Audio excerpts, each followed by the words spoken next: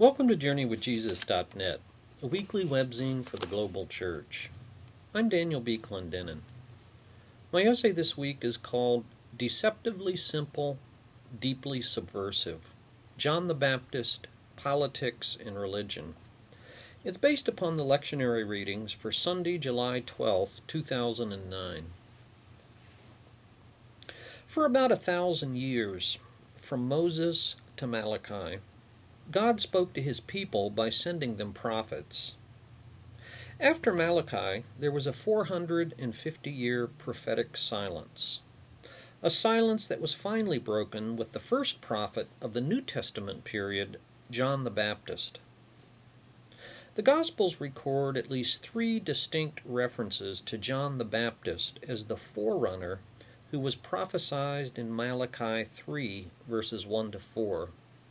To prepare the way for the Lord. Luke pinpoints the time and place when the Word of God came to John, son of Zechariah. The 15th year of the reign of Tiberius of Caesar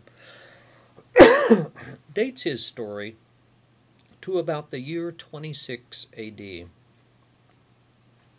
Luke also provides some additional political and religious commentary.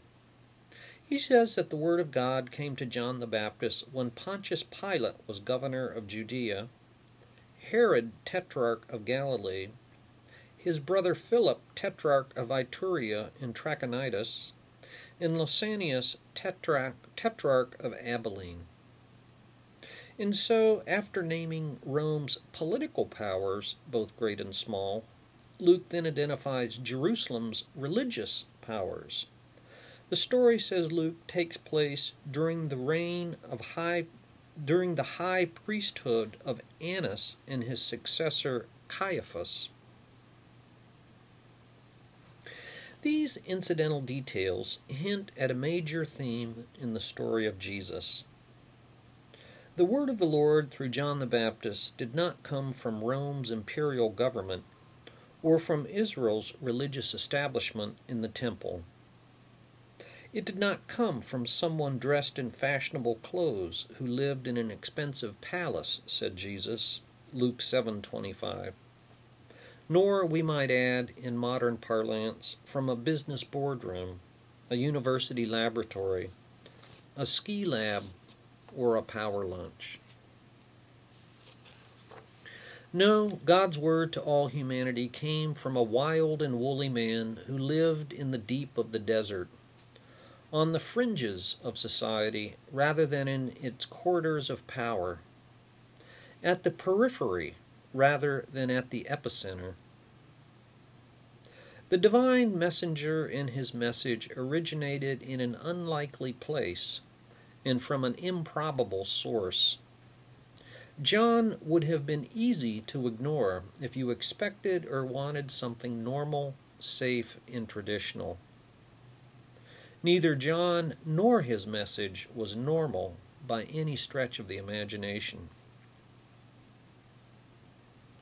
Some scholars think that John the Baptist was part of the apocalyptic Jewish sect of Essenes who opposed the temple in Jerusalem. At least this much is clear. John the Baptizer was a prophet of radical dissent. His detractors said that he had a demon, Luke 7:33. In the end, he paid the ultimate price for faithfulness to his prophetic calling. Whereas John's father had been part of the religious establishment as a priest in the Jerusalem temple, John fled the comforts and corruptions of the city for the loneliness of the desert. There he dressed in animal skins, ate insects and wild honey, and preached. Living on the margins of society, both literally and figuratively, Mark 1:4 says that he preached a baptism of repentance for the forgiveness of sins. Marcus Borg describes John's message as one of both indictment and invitation. Contrary to what we might have expected from such an ascetic man with an austere message, The Gospels say that people flocked to John. Mark 1:5, the whole Judean countryside and all the people of Jerusalem went out to John. Confessing their sins, they were baptized by him in the Jordan River. Even in far-away Ephesus, people submitted to the baptism of John. Acts 19:3. People needed to repent, said John, because with Jesus the kingdom of heaven is near. Matthew 3:2. This is the exact same message that Jesus himself preached when he began his own public ministry. From that time on, Jesus began to preach, "Repent, for the kingdom of heaven is near." Matthew 4:17. It's also the exact same message that Jesus instructed his followers to proclaim. Matthew 10:7, "As you go, preach this message, the kingdom of heaven is near." In Jesus, God's reign and rule has arrived. Jesus' enemies rightly concluded that if Jesus was a king, a lord, and a ruler who reigned over a realm, then he clearly usurped and upstaged the government in Rome and the temple in Jerusalem. The new kingdom in Jesus clashed with the old powers of politics and religion. The kingdom of God that Jesus announced and embodied is what life would be like on earth, says Marcus Borg, here and now, if God were king and the rulers of the world were not.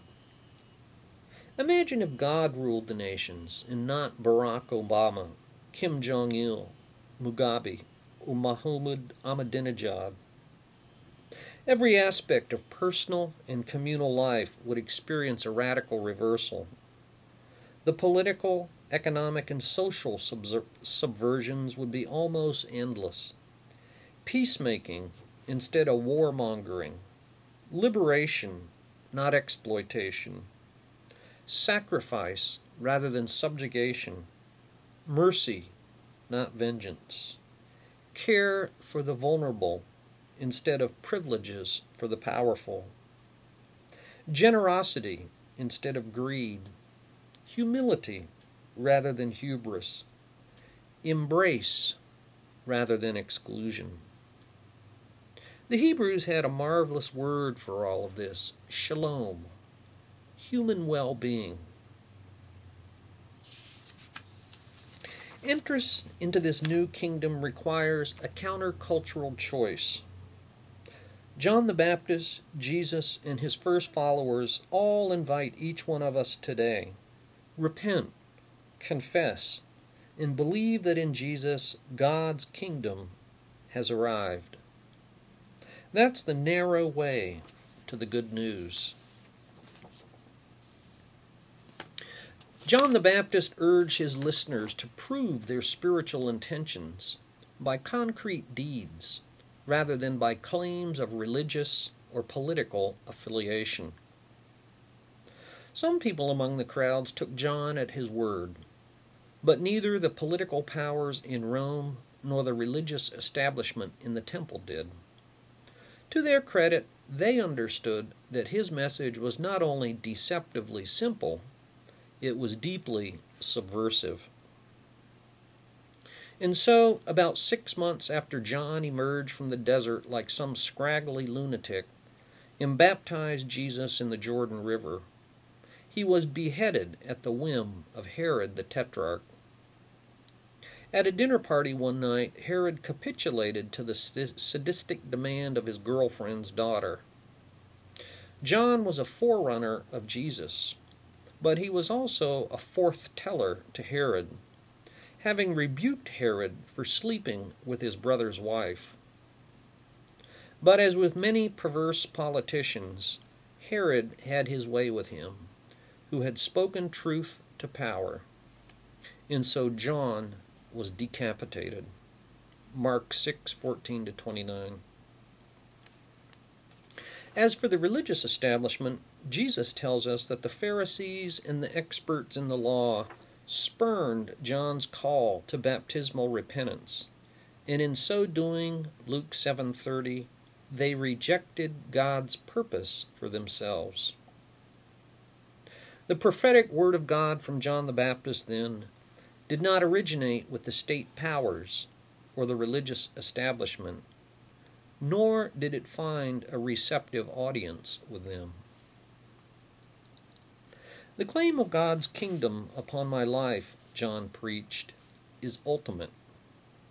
That means that the claims of the state and of religious establishments, and by extension the claims of race, gender, culture, and money, all are at best penultimate. The earliest and most radical Christian confession was very simple. Jesus is Lord. By direct implication, Caesar is not Lord or not God, and neither are all the many other false gods of religion, money, sex, and power. With his pronouncement and then martyrdom, John the Baptist counsels us to turn away from anything and everything that hinders ultimate allegiance to Jesus. He invites us to make our crooked ways straight, to flatten all hilly terrain, and to prepare space for the birth of the Messiah into our own lives. When we do that, we'll find ourselves in the truly good news that subverts and transcends all politics and religion. And now for further reflection. Compare a similar clash between the prophet Amos, the priest Amaziah, and the king Jeroboam in the alternate reading this week from Amos chapter 7, 7-15. I actually have an essay on this in our archives at Journey with Jesus. I call my essay on the Amos 7 text, The Prophet Amos to the Priest Amaziah. Stop pimping religion for political empire.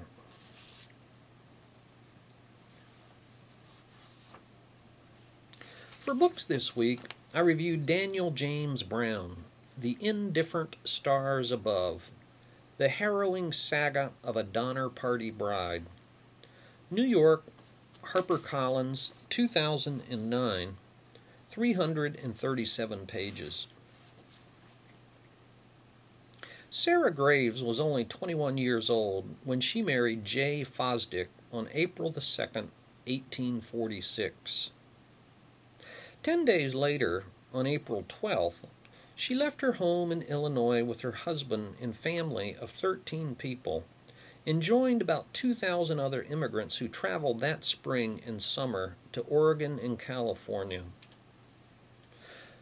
Daniel Brown reconstructs this famous story primarily through the eyes of young Sarah Graves and her family.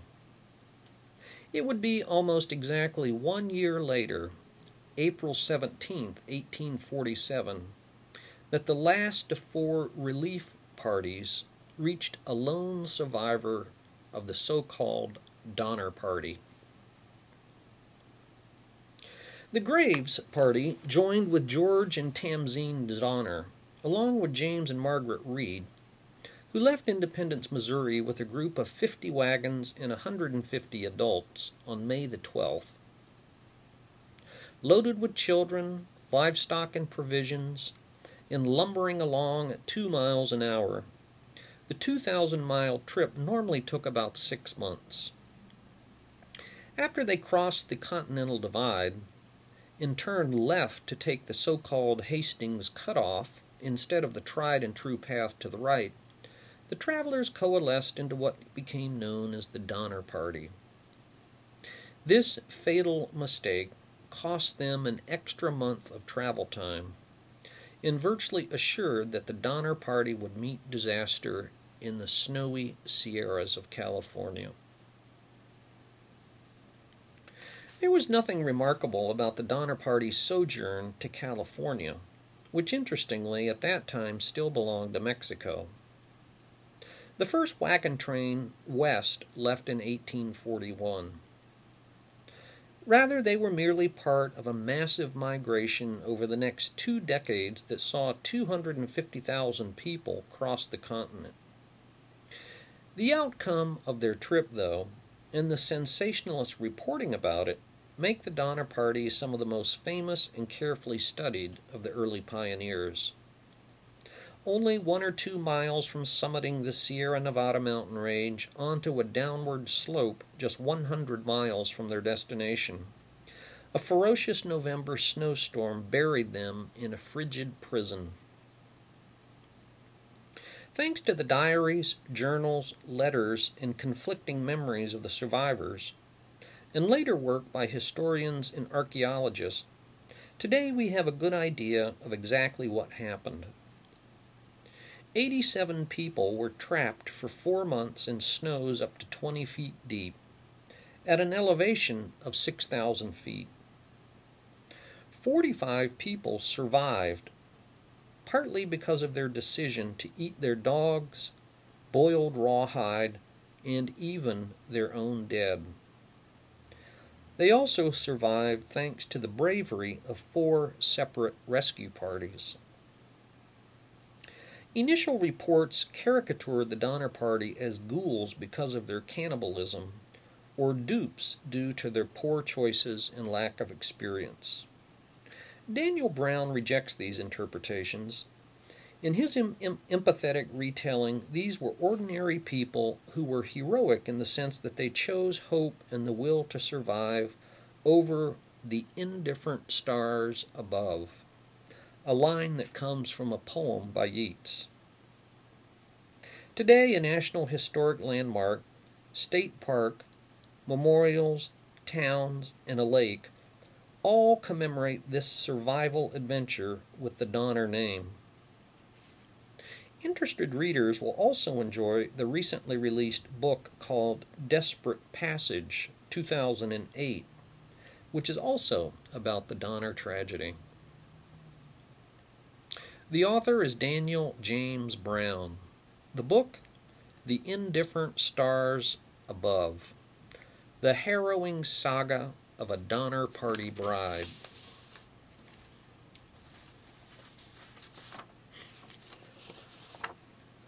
For film this week, I review a film called Ben X. It's a film from Belgium. Ben is a deeply disturbed teenager with severe Asperger's syndrome. There was always something wrong with me, he says. He's a loner in the real world who loses himself as a gamer in the online virtual world. His teachers are empathetic but stymied. Doctors have their theories but offer no genuine help. Ben's distraught parents are beside themselves. Much of this film is about the harassment and humiliation that Ben receives at school. When one of these despicable episodes is filmed with a cell phone and then uploaded to the internet, Ben decides to get revenge and plots his endgame. His online virtual friend, a young girl named Scarlight, insists upon helping him as his so-called healer. And so they meet in real life. Every night you pray to God that things will work out and be okay, laments the father. The improbable end of this film suggests that Ben's problem is not so much a problem for him, but a problem for and even caused by other people who won't accept Ben for who he is. Ben X was Belgium's entry for Best Foreign Film at the 2008 Academy Awards. The film is in Flemish with English subtitles. Ben X from the year 2008.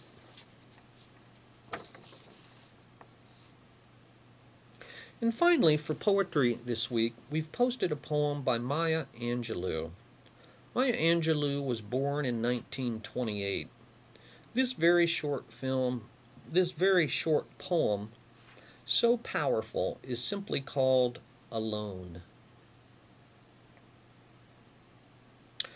Lying, thinking last night how to find my soul a home, where water is not thirsty and bread loaf is not stone.